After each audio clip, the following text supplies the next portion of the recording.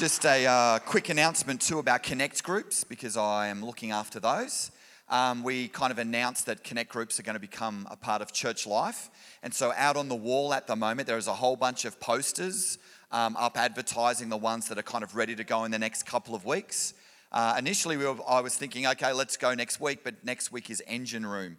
So the way Connect groups work is we meet every week kind of thing, or every 2 weeks, depending on the group. And when we have engine room, our Connect groups don't meet that week. We actually come to the prayer meeting at church and we pray together. And it's also we'll actually pray in our Connect groups. And that's all fantastic and happening. The one that is missing from up there, because I've been so busy, my head fell off completely, but I'll be heading up the men's one. And that will be on a Thursday. Those will be on Thursday night soon. So there'll be more information about that. I need to talk to a few blokes first before we get started. So there's probably 5 that are going to start soon. And if you look up at there and you're like, they're all great, but I want to run one that's different, then find someone who'll do it with you and then come and talk with me. And then we'll get you sorted out. Is that all right? Thanks for getting back to me on that one. That was awesome. Beauty. As you can see, we're Awaken Church. I love the flash red shirt. It was awesome. And red ones go faster. So I'll make sure that I don't wear this shirt while I'm riding to church in the mornings. Might get me in trouble. Look, our theme for this month is Awaken.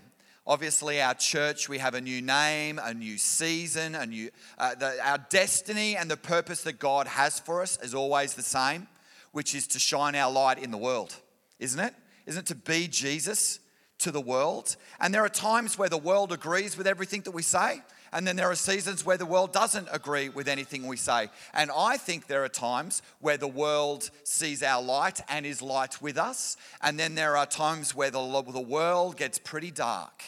And all I have to say is, as the lights go down, as the darkness comes, the lights just shine all the brighter. And I was looking into the parable of the 10 virgins, which is what we're talking about today, or the 10 bridesmaids is another way of putting it. And the whole story is about the lamps that they have and what they have to carry. So I started looking at some YouTubes about how old lamps used to work. And with the Hebrews in particular, they had a couple of different kinds of lamps. One that were for processions, that were quite large, that was supposed to light the way for others. And it really became apparent when I was watching it how light our world is today with modern technology. You know, say in Jesus' day at nighttime, if there was such a thing as a satellite taking a photo of the earth, if it was nighttime, the world would have been black.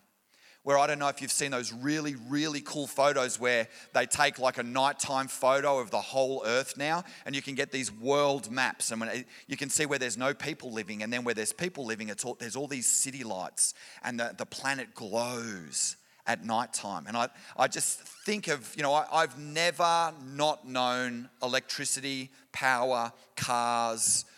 Who remembers before the internet? Yeah, all right. Who doesn't remember before the internet? You guys are amazing. You just live in this world that is just so different to, I remember it being added. And I think in Jesus' day, when they were looking at lamps and stuff, things were dark at night time. It wasn't safe to walk around after dark, ever, because it was too dark. I mean, I don't know if you've ever walked around a house with just a candle when there's a blackout, but you end up going so slow, you almost may as well not be walking. Because if the candle blows, it's gone, it goes out. They're flipping hopeless to walk around with. So anyway, let's have a look. If you've got your Bibles, open up to Matthew 25, and we're going to read this parable. This parable is in kind of like a set of 4 that all kind of go together. Jesus has just been talking about what the kingdom of God looks like. He's been talking about when he comes and he returns. And that kind of is at the back of this. But we're just going to read this, and I really want you to look at the bridesmaids. I want you to think about who the groom is, and we're going to discuss all of those kind of things. So if you're in Matthew 25, we're going to start at verse 1. It says, "Then the kingdom of heaven," and this is from the New Living Version, "will be like 10 bridesmaids who took their lamps and went to meet the bridegroom. 5 of them were foolish and 5 of them were wise. The 5 who were foolish didn't take enough oil for their lamps, but the other 5 were wise enough to take along extra oil. When the bridegroom was delayed, they all became drowsy and fell asleep. At midnight, they were roused by the shout, "Look, the bridegroom is coming. Come out to meet him." All the bridesmaids got up, they prepared their lamps. And then the 5 foolish ones asked the others, "Please give us some of your oil because our lamps are going out." But the others replied, "We don't have enough oil for all of us. Go to a shop and buy one for yourselves." But while they were gone to buy oil, the bridegroom came. Then those who were ready went in with him to the marriage feast. The door was locked, and later when the other 5 bridesmaids finally returned, they stood outside calling, "Lord, Lord, open up the door for us." But he called back, "Believe me, I don't even know you. So you too must keep watch, for you do not know when the day or the hour of my return."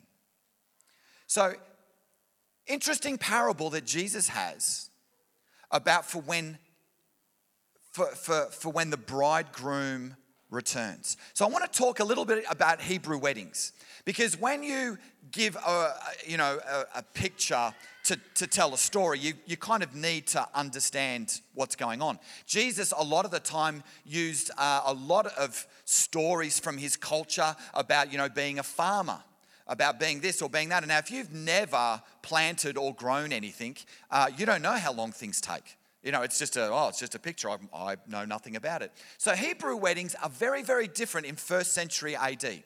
What would happen is when Hebrew young men and women, they decided that they would like to get married, that's when they started dating. There was no, we just hook up and we kiss and oops, we're pregnant, we better get married, or, we better figure out how we're going to look after this child. They had abstinence was their choice. We don't mess around. We don't even touch as a couple until after we're married. In fact, I was watching a modern day Orthodox Jew, and they were interviewing him. And after the pronouncement of your husband and wife, and they get to hold hands, he was talking about the joy he was having about getting to hold his wife's hand for the very first time. Innocence and purity.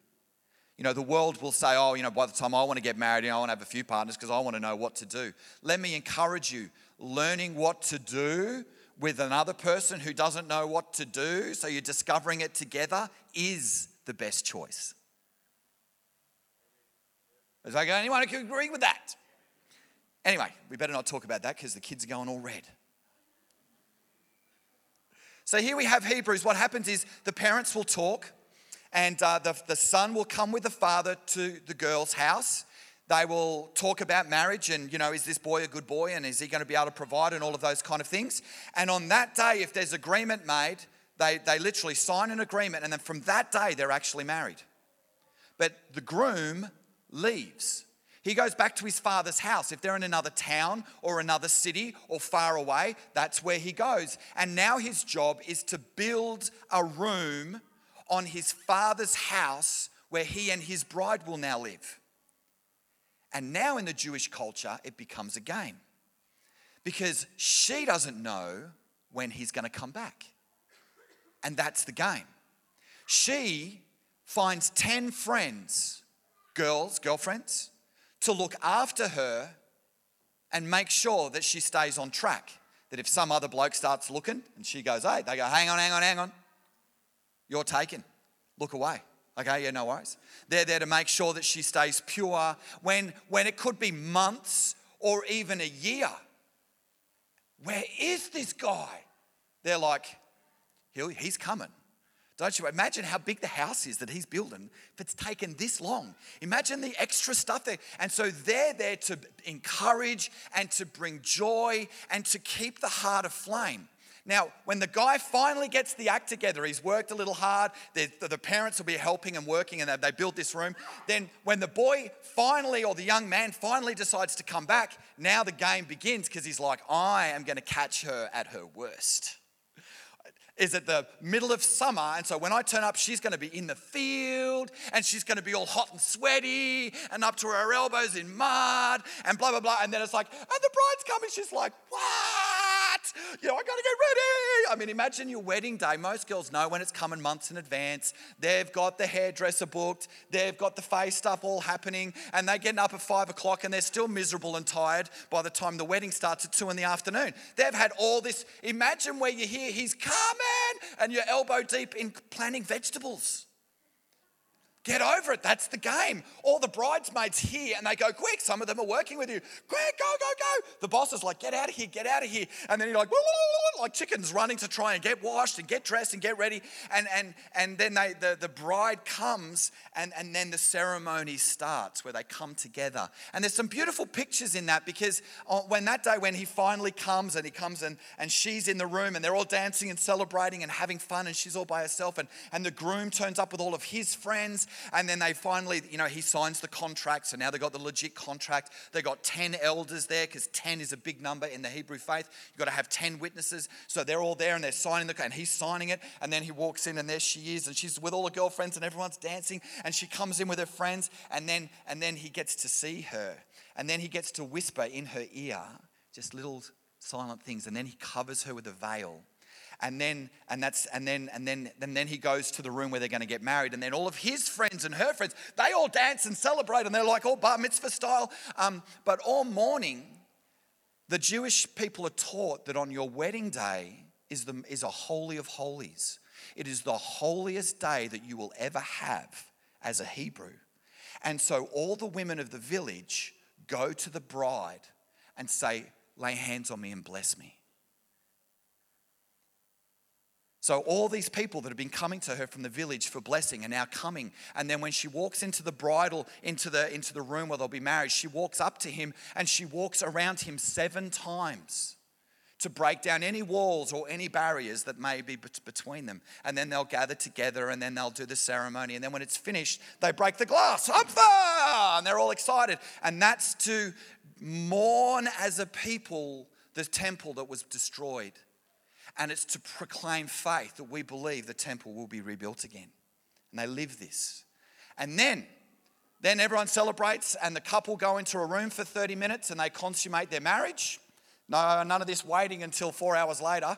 I don't know if you've ever had a wedding ceremony and you're married and nothing's happening for 4 hours or so. It's really hard to try and be happy trying to entertain you while sex is on your brain. These guys, they just get it out of the way. And then they come out and then they pick them up and they're carrying them on their shoulders and everyone's celebrating. And then they have 7 days of feasting. They know how to party, I tell you. That is the culture Jesus set up for the wedding. This is the culture that's set up so that we as believers will understand who Jesus is and how we relate to him.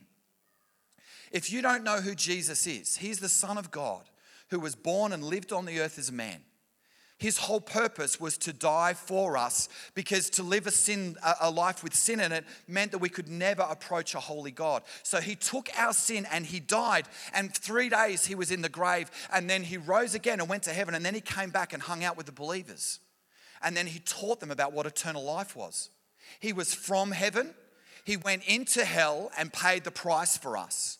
And so that when we accept his free gift, we are completely saved.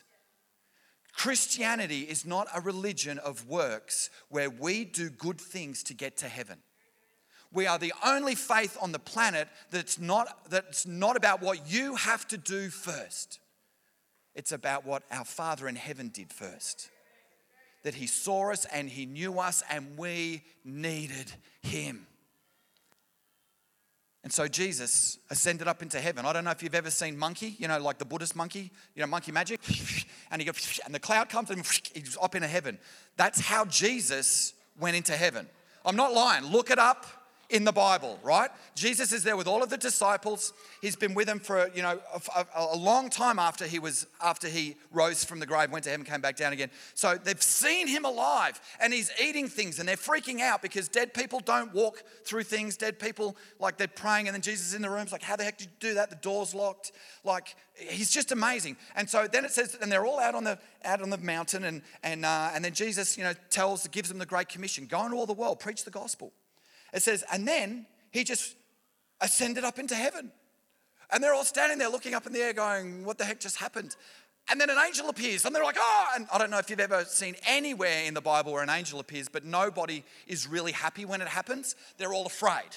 So they're all freaking out. Jesus disappeared up into heaven and then an angel appears and then they're like, ah, and then he's like, don't be afraid. And the same way that you saw him go is the same way he will return. So that is the introduction to this parable that Jesus has about the wedding. So, who is the bridegroom in this story? The bridegroom in this story, if we've got the next slide, who is the bridegroom? It's Jesus. Next slide, please. Ta-da! Ephesians 5:25. For husbands, this means love your wives just as Christ loved the church. He gave up his life for her to make her holy and clean, washed by the cleansing of God's word. He did this to present her to himself as a glorious church without spot or wrinkle or any other blemish. Instead, she will be holy and without fault. So, who are the virgins? Who are the bridesmaids? Can we go to the next one?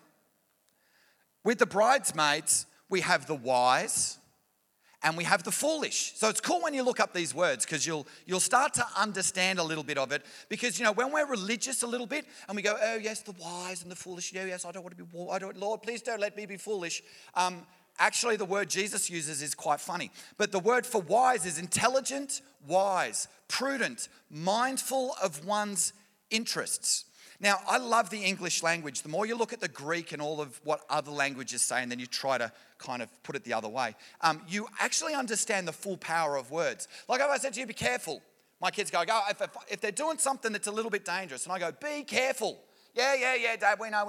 But if I said, hey, be full of care. Like, this is dangerous, don't muck around. Like, give it a go, but pay attention. Then they splat themselves. Who's ever done those ones? Yep, that's the story of my life, thank you. When we go to who the foolish are, let's have a look what the Greek word says for foolish. If it works. There's Homer. The Greek word for it is moros, which is where we get our word moron.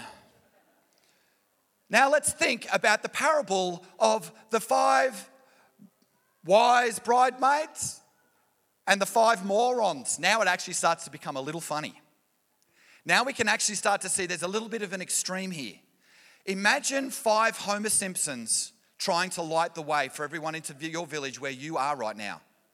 Ain't gonna happen.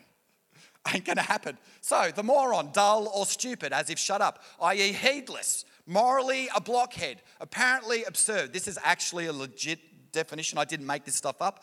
Foolish, foolishness, moron. When I actually looked up the word moron in another dictionary, it actually used to be a legit scientific psychological term. So a moron was actually someone with an intelligence between 50 and 70 on a scale. And then there was the imbecile, and they were between 25 and 50. And then there was the idiot who was at 0 and 25. I never realized those were legit terms. And then obviously as people started to realize, as people started doing stuff, oh, you're a moron, you're an imbecile, you're an idiot. I would have thought that an idiot was probably smarter than an imbecile.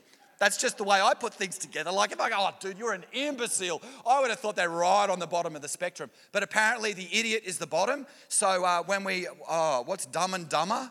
Like the idiots, and obviously somewhere in there is Homer. I'd hate to figure out where he fits in on the whole scale of moron. But let's think of the job role of the bridesmaids. Because most of the time, bridesmaids in our culture, they're there to look beautiful. They're their best, the bride's kind of friends. If you've been a matron before, your role is to try and make sure the bride doesn't lose her head that day because there's so much going on. If you're a groomsman or the best man, your role is to make sure that the groom is just chill. And if any problems roll up that day, you're going to sort it out for them because this is their day and just make it easy. Like that's your job. So these 10, their role is no matter when the groom turns up, especially if it's at night time and they have lamps, they have a job. They're not there to look pretty. They're not there to, I'm fabulous and I'm so glad. And, because the truth is, let me ask you a question. Are you invited to the wedding because you're the groom's friends or the bride's friends? Gee, you're all a bit silent. My wife didn't choose any groomsmen in my party. My wife chose all of her friends to be bridesmaids. So that's what's happening on the day. So they've got a job at night time that when the call goes out, they are the torch bearers in public to lead the community to the groom. Now, the wise ones grab their lamp and extra oil because they've got a job to do. The morons probably spent their whole time trying to find their favourite pants, make sure that their makeup was on. The lamp's been burning for 2 days. They're not sure if there's oil in it or not. But because they got an invitation, they're just going to grab their lamp and run out the door because, yay, it's fun and I'm looking forward to the party. The moron does not consider the job, the role, or anything. They're just there for the free food, and one of my girlfriends is getting married today. But the wise ones understand that they have purpose in shining their light.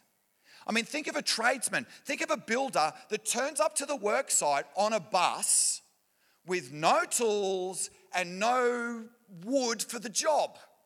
And then knocks on your door and says, hey, I'm here to, build the extension out on the back. And you go, yeah, no worries. Got a hammer? Moron. We're cancelling the contract.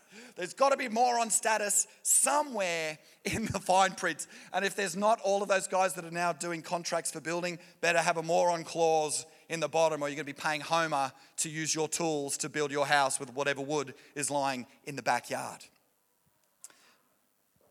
The story goes to these people, and the groom is delayed. Flat tire, wheel fell off the cart, the donkey started vomiting, I don't know. There's all kinds of strange reasons why you don't actually get there. Quick, get off the donkey. He's like, ooh, and anyway. So they're all waiting.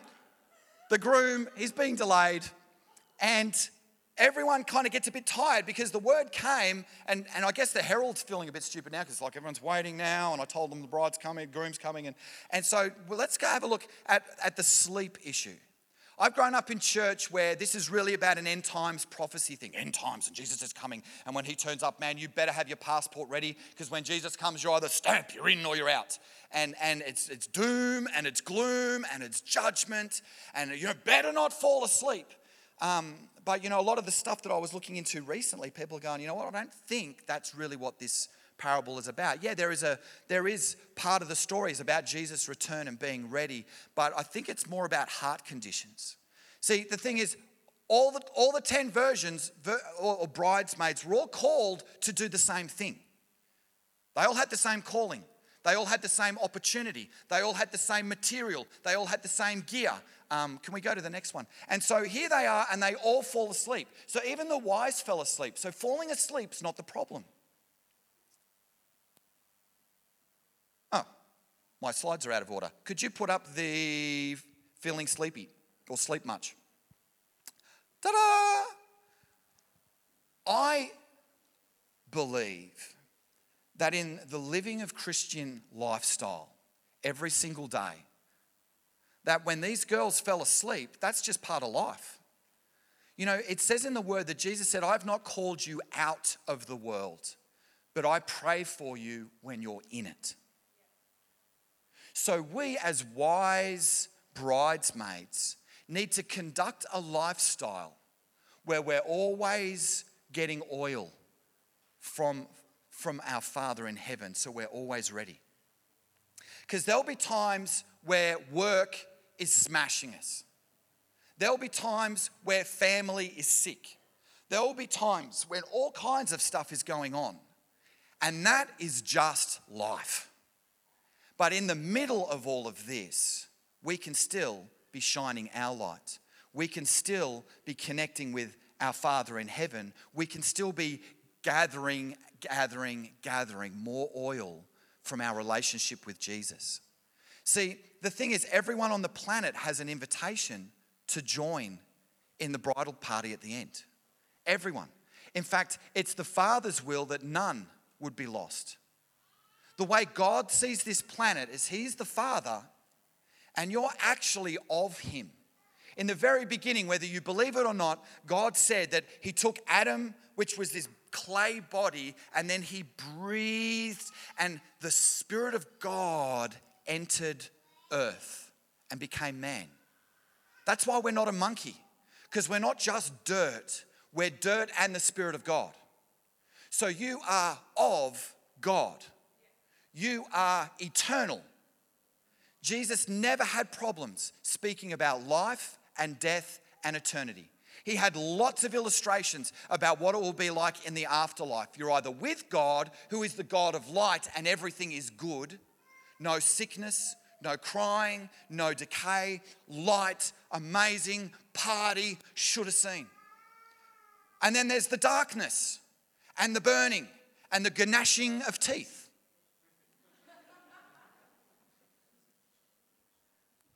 But I don't want to be focusing on that today. It's a reality, and the seriousness of it is that the consequence of a bad decision in this area has a long sentence on the end of it. So I want to encourage you to think about where you will go in the next life. Because for me, it's not a matter of if there is a next life, there is a next life. And you are eternal. Now, I don't know about you, but if I'm about to purchase anything that I really, really love, man, I research. I'm Googling for months. If I'm going to buy a new amp for my stereo and I'm going to spend about $1,000 or whatever, man, it'll be months. I'll be checking. If there's something that's rumored to be coming, I'll wait another 6 months before I pull the trigger on that baby. It's going to be the best. It's going to be the bang for buck. Like, I'm not going to spend $40,000 on something ridiculous, but I'm going to find something that's nearly 90% of it for like $1,000. And woo, shopping is my thing. I research, and you know what? So many of us leave our eternity to the flip of a coin, and it's the most important thing that we will ever consider, and we can't afford to leave it in the background as, oh, well, she'll be right.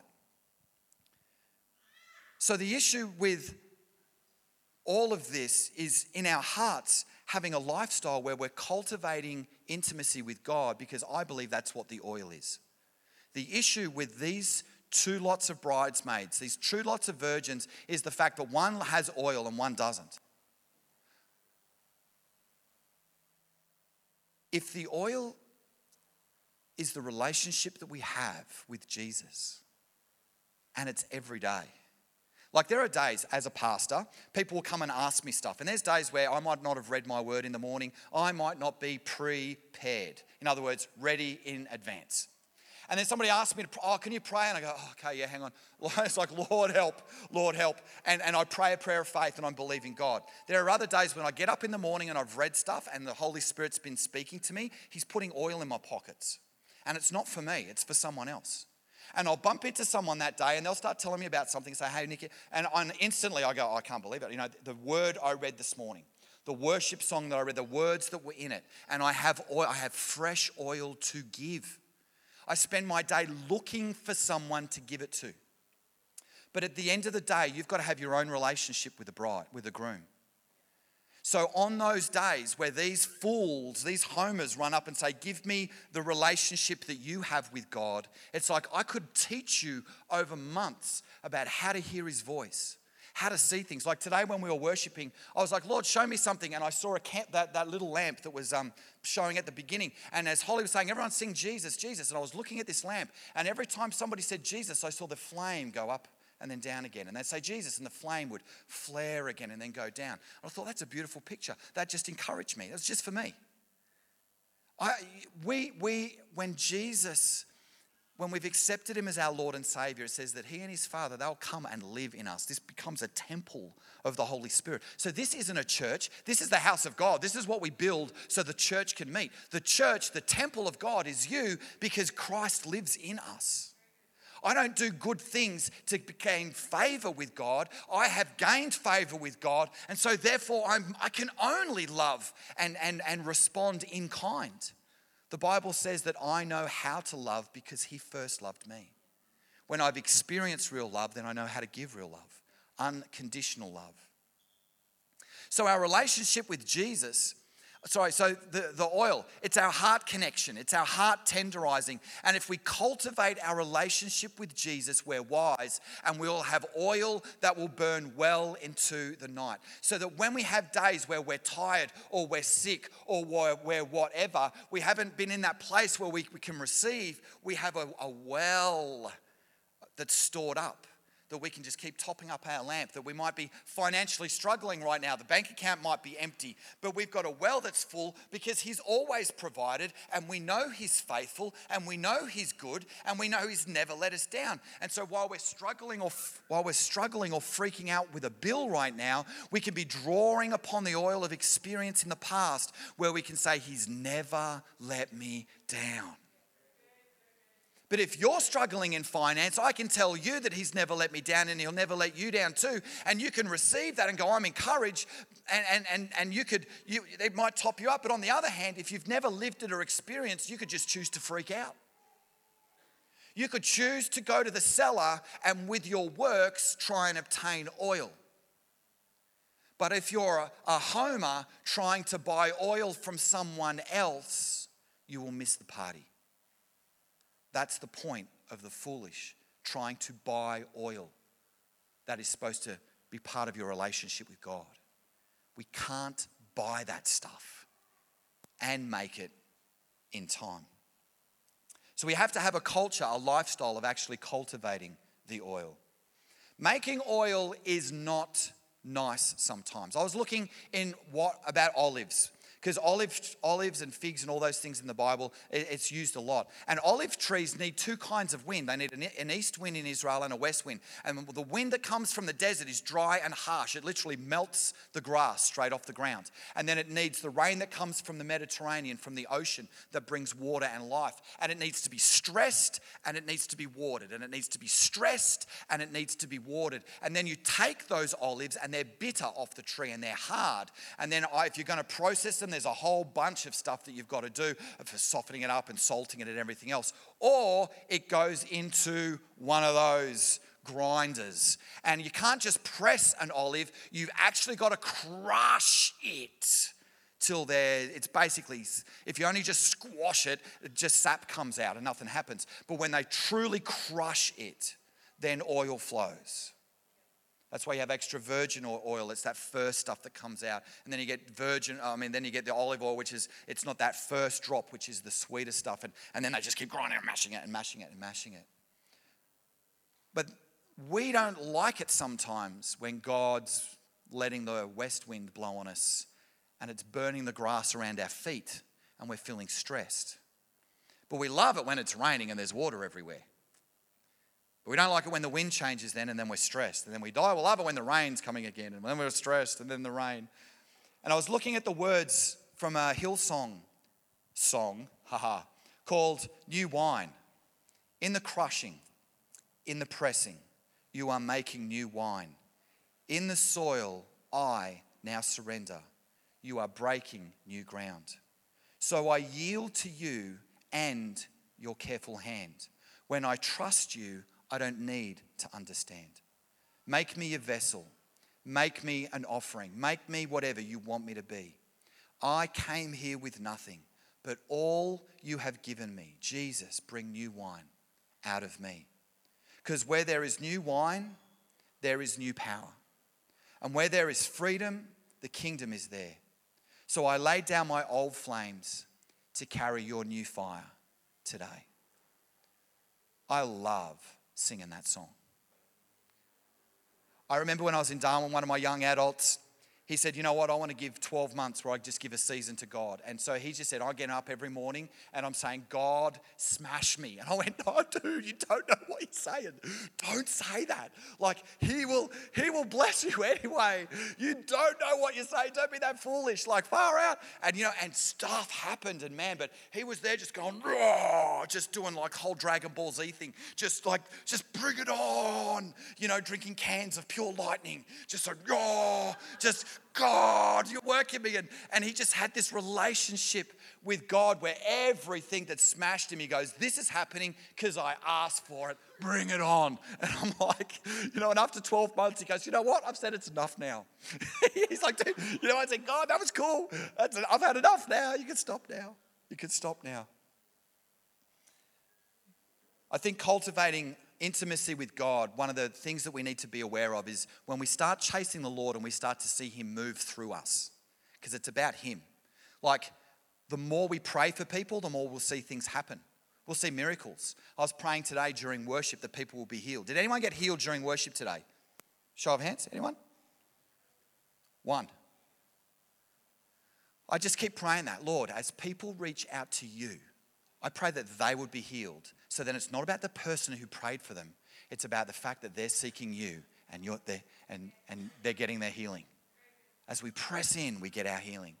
And I think the one thing that we need to be aware of as believers, as we start to see God move more and more and more, is not to see amazing things happen and then sit back. Because the more opportunities and things happen, it's like another wick in your lamp. And now you've got a lamp with 2 wicks, and now you've got a lamp with 3 wicks. And what will happen is your lamp will dry out very, very quickly.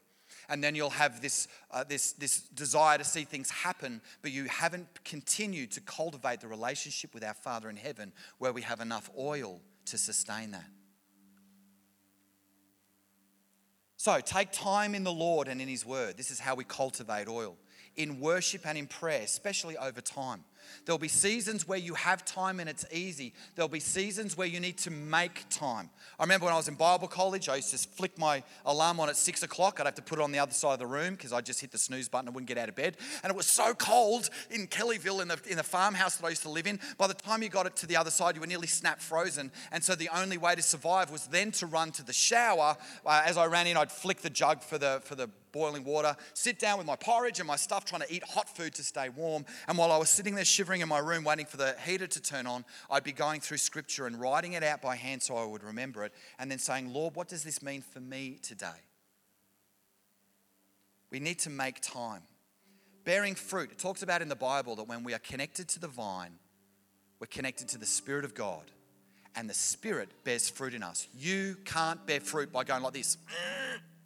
It's not there. It happens over time. It's the same as not being able to buy your oil from someone else. Quick, I need a litre right now. Yeah, good luck with that. You're just going to burst a puppy valve trying to give more than a litre in the time that you have. We need to be bearing fruit, connected to the vine, and resting in our relationship with Jesus. It's not in our own strength.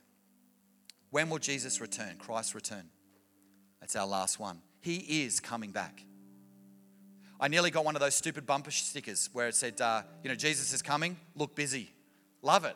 Super. I mean, people put them on their cars as a mockery. I think it's fun. I think, man, that's great. Let's stick it on there. One of my young adults years ago, she had a t-shirt and it said, I found Jesus. And then the underside was, he was behind the couch the whole time.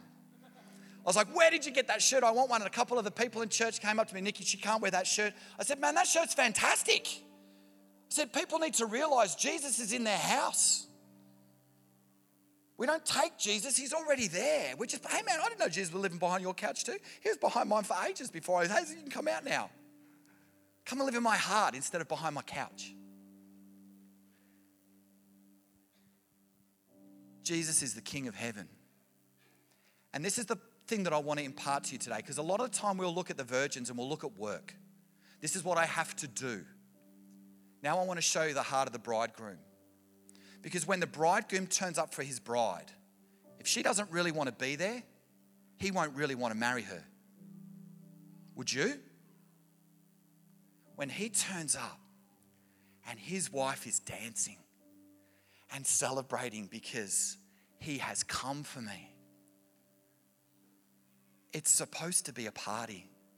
It's supposed to be joy, and it's supposed to be celebration. So if you are a believer in Jesus, do not be condemned, but run after him. Be ready for him. Read his word. Worship him. Know his name. Ask him to show you stuff when you read the Bible. The Bible is the revelation of God. God's revealed himself to people. He's physically appeared before people. Start in the New Testament. Look at what Jesus did and who he said he was. Look at the things that he did. Jesus says, look at the things that I do and know that I'm the Son of God. If you can't see it in the miracles that I do, then it's fair enough that you don't believe in me. But if you look and see that the miracles that I do proves that I'm the Son of God, then believe in me because I am giving my life for you. That's the bridegroom who loves you. So easy to love Jesus. So I want to encourage you, church, read your Bible. The Connect Group Bible, the studies are in the bookshop.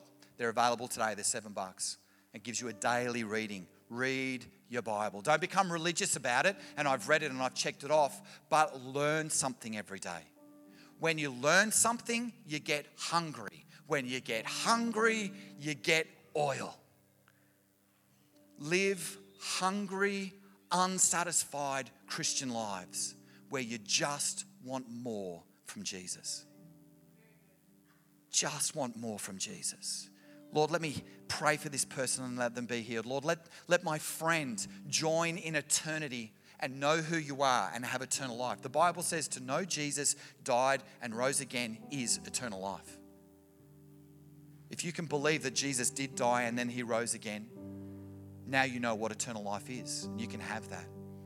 So I'm just going to quickly pray. If everyone just close their eyes and bow their heads. If you've never accepted Jesus as your Lord and Savior, I just want to give you a minute where you are to say, hey, Jesus, I want to know you. I'm not going to get you out the front, but we all will pray the sinner's prayer at the end so people don't know that it's just you. But if you would like to say, you know what, I want Jesus, I want to walk with Jesus. I want to accept the free gift that he's given me of forgiveness and eternal life, and I want to start following him, and I want to start the adventure and the journey of discovering everything that he's done for me and everything that I am in him. You are forgiven. You have a purpose.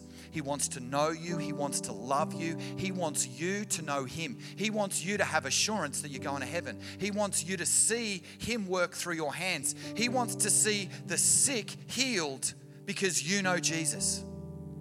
He wants to show himself and reveal himself to you that you will know and you will know God. Man, that's the lifestyle I live. And I invite you to join me. So if you would like to say, yeah, I want to ask Jesus into my heart. I want to ask him to forgive me. And I want to follow him. Then quickly stick your hand up. Just for a second until I can see it. If I see your hand, yeah, baby, I see that hand. Anyone else wants to join me in this amazing adventure of who Jesus is? If you came with a friend today and you accept Jesus, you go to their Connect group. You say, man, tell me something amazing about Jesus. Share the good stuff that you've learned with me. Tell me who he is. I want to follow him. Is there anyone else that just quickly wants to raise their hand? All right, church, we're going to pray together. Say, dear Jesus, I accept your forgiveness and I accept your love and I want to walk with you until I meet you on that last day. Amen.